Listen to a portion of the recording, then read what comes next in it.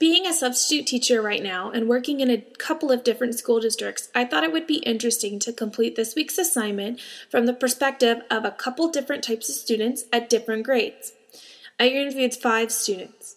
Lark is a high school sophomore from an upper middle class district. Andrea and Mackenzie are both 7th graders in a low-income neighborhood school. Katie is a 2nd grader at a private Christian school in an upper middle class town. I also thought that it would be interesting to see how a preschooler in today's digital society is potentially influenced, so I interviewed the mother of my 3-year-old niece, Ava. Lark, Andrea, and Mackenzie love using technology throughout the day, especially their iPods.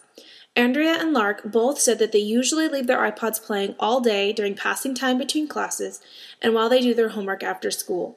When asked how many hours a day they watch television, Andrea stated, "I usually watch 1 to 2 hours of cartoons before school and another hour after school before my grandma gets home and makes me do homework."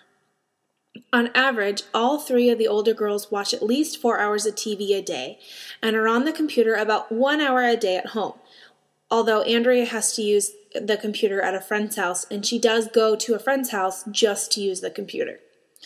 The 3 older girls all have cell phones, although Mackenzie is the only one with internet access on her phone because, as Lark stated, her mom doesn't want to pay for it being a data plan. They all also have laptops, various gaming systems, iPods, radios, and televisions in their bedrooms. My 3-year-old niece Ava is very technology savvy for her age.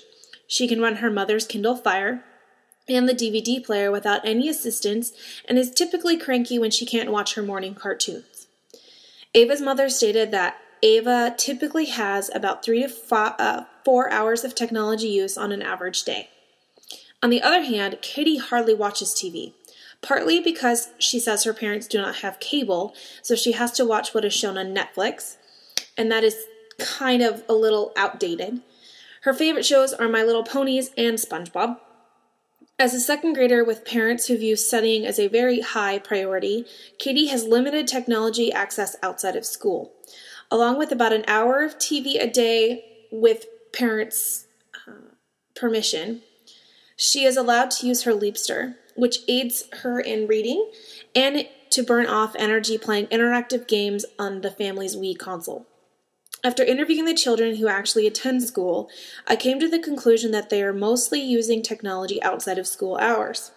There are a few hours in the day in which they do something technology related, such as in Andrea's physical education class last year when they recorded an exercise video, but, as she said, that was just for some project he was working on, and we haven't done anything like that this year.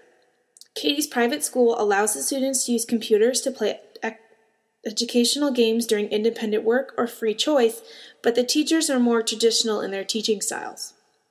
In my opinion, it seems like technology is being used more with older students, but still hasn't branched out to include them in the process.